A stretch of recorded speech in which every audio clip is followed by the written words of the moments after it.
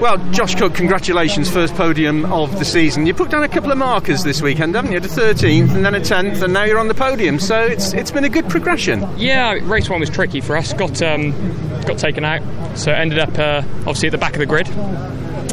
Had to work my way forwards. Obviously 13th was a good shout. Race 2 just didn't go to plan. It was rough, we were a little bit off the sweet spot.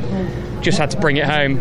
Great to obviously get inside the magic 12 that we needed for the reverse grid. And yeah, I mean, we had really good pace in the car in that race, but like I said, this is a lot warmer at Donington than we would normally be, and it's shown up a few little issues with temperature management that we wouldn't normally have. So we've had to be fairly reactive with that. And like I said, the guys have done a mega job with the car. The chassis was phenomenal, but you just have to drive to the conditions. And today, we'll just take the points. We'll take the podium that the team deserve, and we'll look forward straight to Brands. You took your opportunity very early on. You saw a very, very small gap and squeezed through it, didn't you, on the first lap?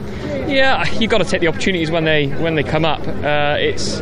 We know what touring cars is like, and if it's so close, sometimes if you don't make that move straight away, it will just never appear again in the race. So, I had my eyes on the prize of moving forwards. Obviously, Ash was really quick. There was no point battling with him, and I hoped I could go forward with him, but sadly, I just couldn't cling on to him. Taking away from what you've picked up this weekend to Brands Hatch, a circuit I know that tests some drivers and some drivers love it.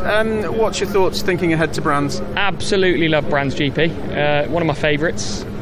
Yeah, we obviously had an interesting end to the season last year at Brands.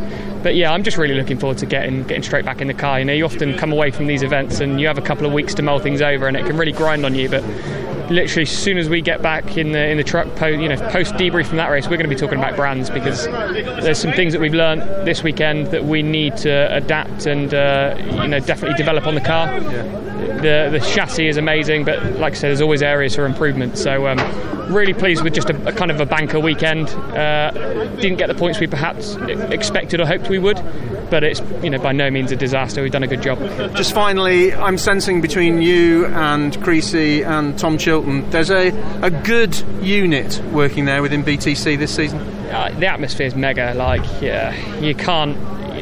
It's really important in a team to have really good morale, and when you've got Creasy, who's an absolute joker, you've got Tom that's ultra positive, really enthusiastic, but even having said that, they're both, as soon as it comes down to it, fully focused and absolute professionals. So it's great to have that good morale, but also the focus that they've both got. And I think we just showed, obviously Creasy's got the Jack Sears this weekend, mega job for him, mega job for the team. So now, like I say, we're all guns blazing, and we're all three of us are ready to go.